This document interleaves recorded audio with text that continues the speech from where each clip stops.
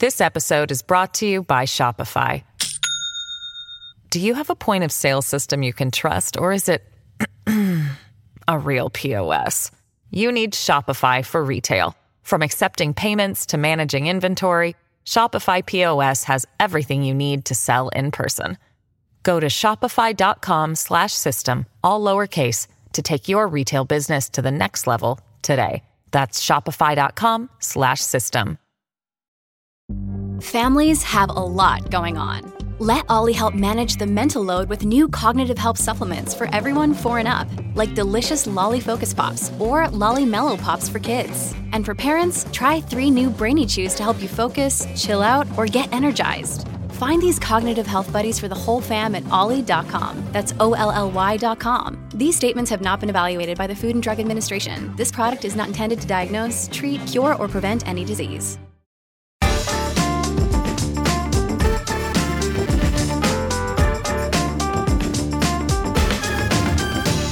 Hello, and welcome to The Bunker. I'm Ahir Shah. Families and businesses across the country are feeling the weight of increased energy costs, and there have even been threats of blackouts this winter. Fossil fuels exacerbate climate change, and renewables face the problem of intermittency. This is where proponents of it would argue nuclear power comes in, but it remains controversial. With me to discuss nuclear power is Francis Livens, Professor of Radiochemistry at the University of Manchester and Academic Director of the Dalton Nuclear Institute. Francis, welcome to The Bunker. Pleasure. Now, first of all, Francis, I know that any layman's answer will necessarily be limited, but what is nuclear power? How does it work? Okay, so nuclear power as we use it is based on the splitting of very heavy atoms, almost always uranium, which you can mine out of the ground and you can turn into fuel for nuclear reactors. And in the conditions in a reactor, uranium atom will split, and in splitting, it liberates a lot of energy. That energy is manifest as heat. You can take that heat out of the reactor and you can use it to make steam, which drives a turbine, which gives you electricity. So that's basically what a nuclear reactor is. It's just a particular heat source. A gas power station burns gas for the heat. A nuclear power station breaks uranium atoms for its heat. That was genuinely a really good explanation. Thank you. Now, we do have nuclear power in this country at the moment. Nuclear currently accounts for about 15% of the UK's energy supply, and the government is hoping to increase it to about a quarter by 2050. Now, is that a realistic target? Realistic, yes. Ambitious, very. Because the majority of the reactors we currently have are coming to the end of their working lives. It's a matter of replacing the nuclear we've got and the same amount again. Plus, as we decarbonise, so we move from, say, petrol and diesel-fuelled vehicles to electric vehicles, actually electricity demand is going to go up. So 15% of demand now is really quite a lot less than 25-ish% of the demand in 20, 30 years' time. You spoke there about the age of our existing reactors, and I know that a big issue, certainly that people think about a lot with nuclear power, is maintenance and decommissioning. I know that, for example, in France at the moment, because of the sheer age of their nuclear fleet, there are loads of plants that are down for maintenance, and it's turned it from its usual state of being a huge energy exporter to potentially being an energy importer. What's the current state of our nuclear fleet, and how big a problem is stuff like decommissioning and nuclear waste that people worry about? Okay, so our current nuclear fleet comprises 14 what we call advanced gas-cooled reactors, some of which have over the last couple of years actually come to the end of their lives and stopped generating, the rest of which will come to the end of their working lives over the next few years. And we have one pressurized water reactor, Sizewell B, which has a much longer life expectancy because it's actually a much younger plant. Basically, unless we do something pretty radical, nuclear will be a trivial contribution to UK generation in the future. As regards decommissioning, it's a huge challenge, and the UK has been a nuclear nation for 75 years. And its focus for a lot of that time was not really on managing the back end of what happens afterwards. The focus was on generation, on fuel cycle, and in the early years, indeed, on military applications of nuclear. So we have this very substantial, what's called legacy from our nuclear activities. And that is a big challenge to clean up. We have a thing called the Nuclear Decommissioning Authority, which spends £3 billion a year cleaning up that legacy, and it will continue to spend huge amounts of money for many decades into the future. But that's really reflecting the accumulation of wastes over many decades.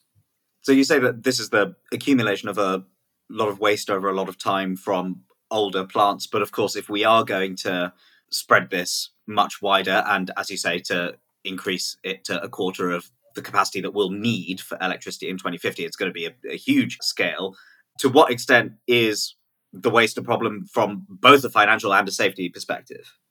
Okay, I mean, I think there are a number of things. First is that, these days you won't get permission to build a reactor unless you know exactly what you're going to do with the waste and how you're going to dismantle it at the end of its life.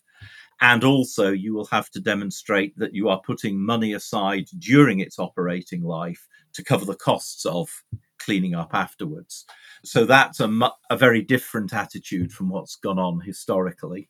And the second thing is that actually, compared with the first and second generation plants, new plants are much more compact. They produce much less waste. So you compare early reactors where the fuel had to be chemically treated and that generated waste products and byproducts, which are very problematic.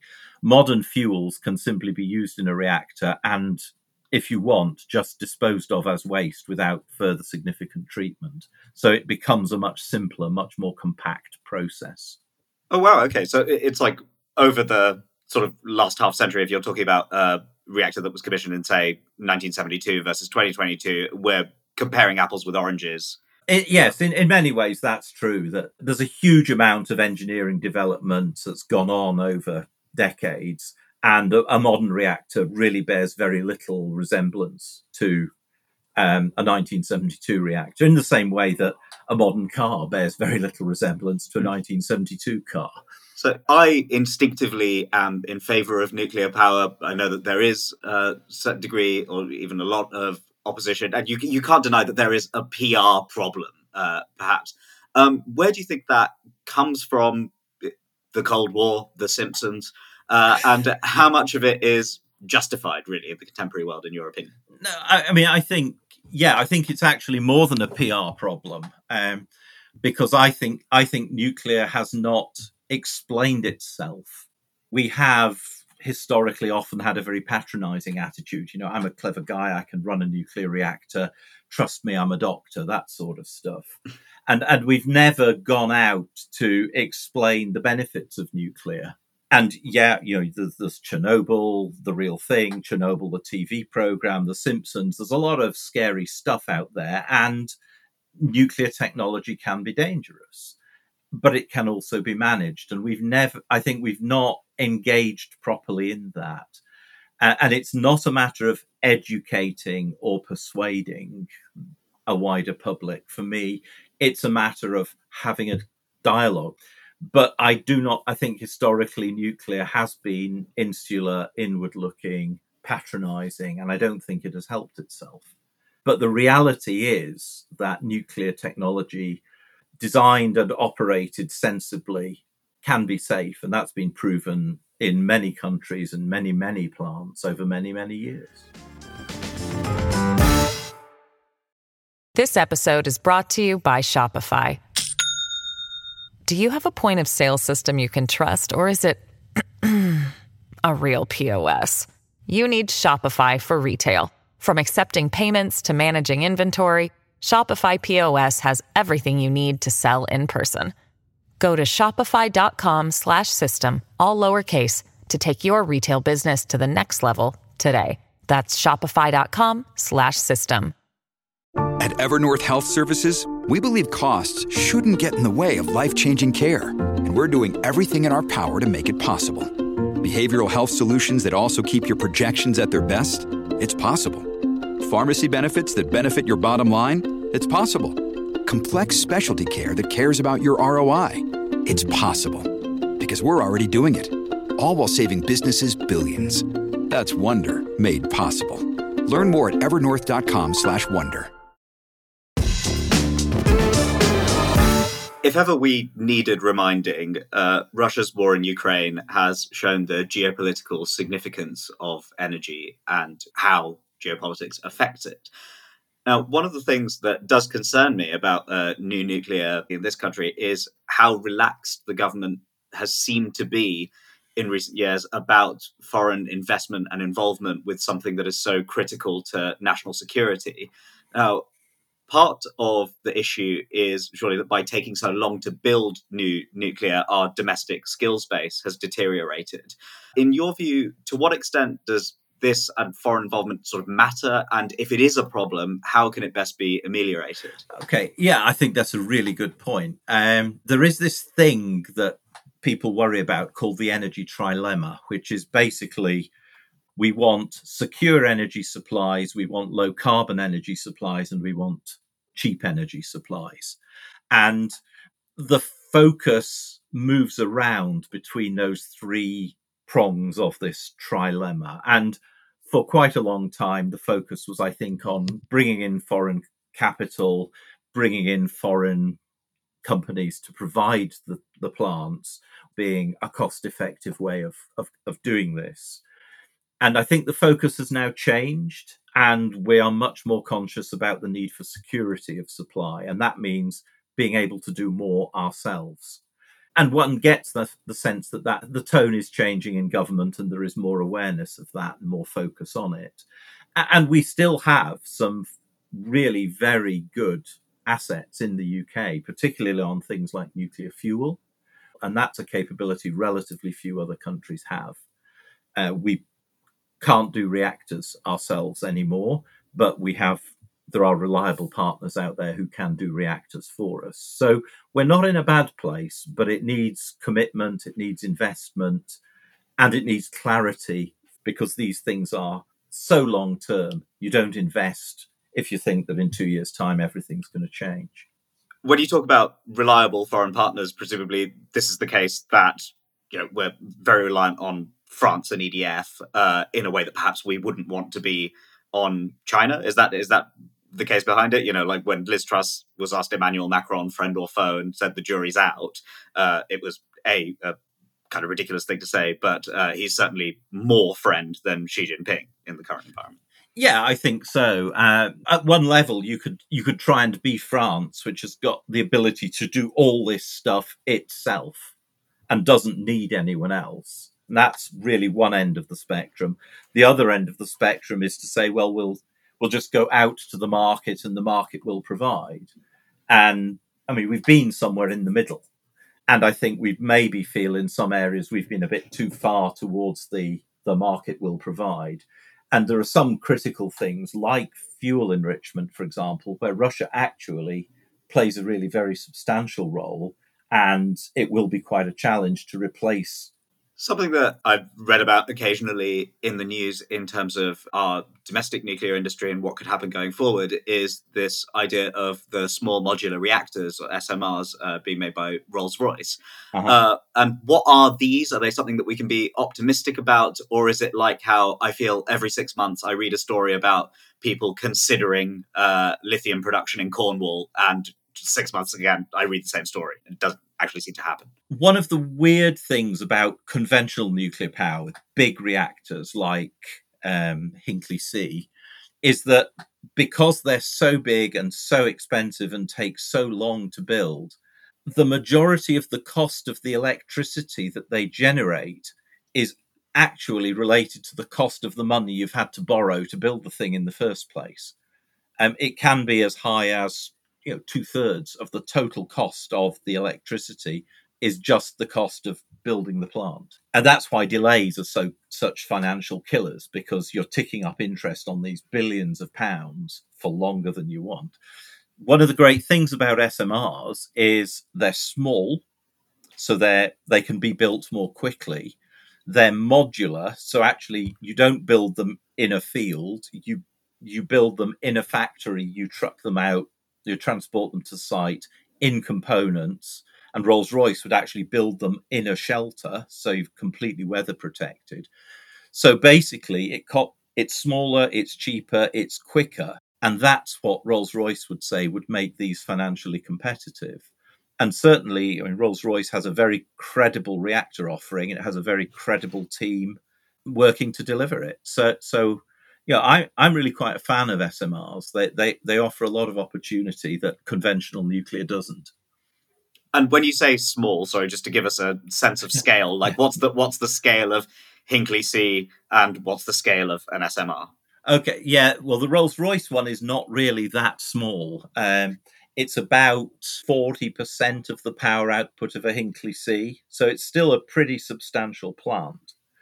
But there are other ideas and designs out there which are much, much smaller, really down to something you could almost stick on a football pitch.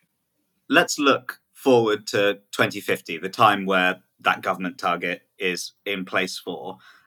What sort of energy mix in this country would you like to see, or would you think would suit us at that time? For me, net zero is actually such a huge challenge. I don't think we really understand just how far reaching it is. No natural gas coming into our houses, no petrol, no diesel, no Jet A1. Huge changes. And that has massive implications for our infrastructure and what we do. And I think the only way we are actually going to hit net zero is to back everything. Nuclear in its different flavors, wind, solar. There isn't a single technology that's going to solve this problem for us. We need to try it all and pursue it all seriously.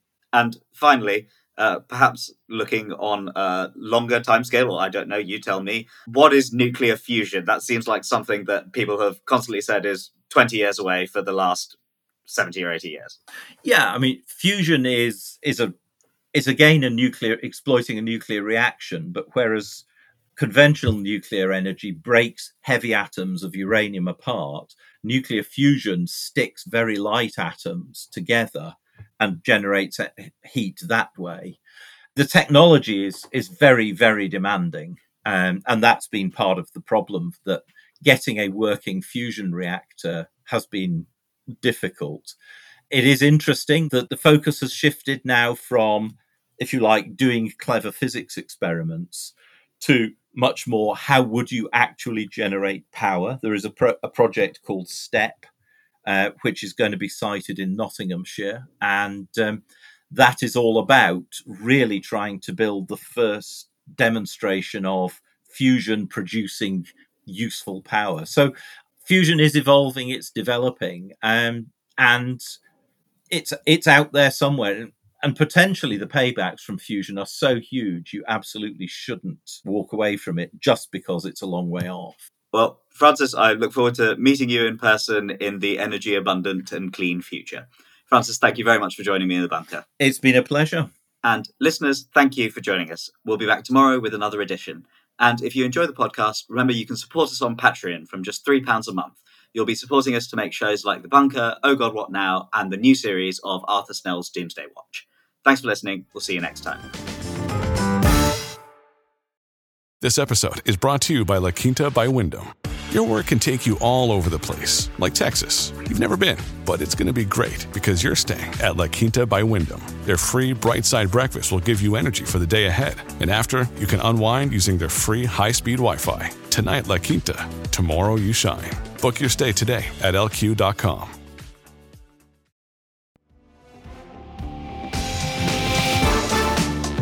The Bunker was presented by Ahir Shah. Audio production is from me, Robin Leeburn, and the producers are Jelena Sofronejevic and Jacob Archibald, with assistant production from Kasia Tomaszewicz. Lead producer is Jacob Jarvis, group editor is Andrew Harrison, and our theme tune is by Kenny Dickinson. The Bunker is a Podmasters production.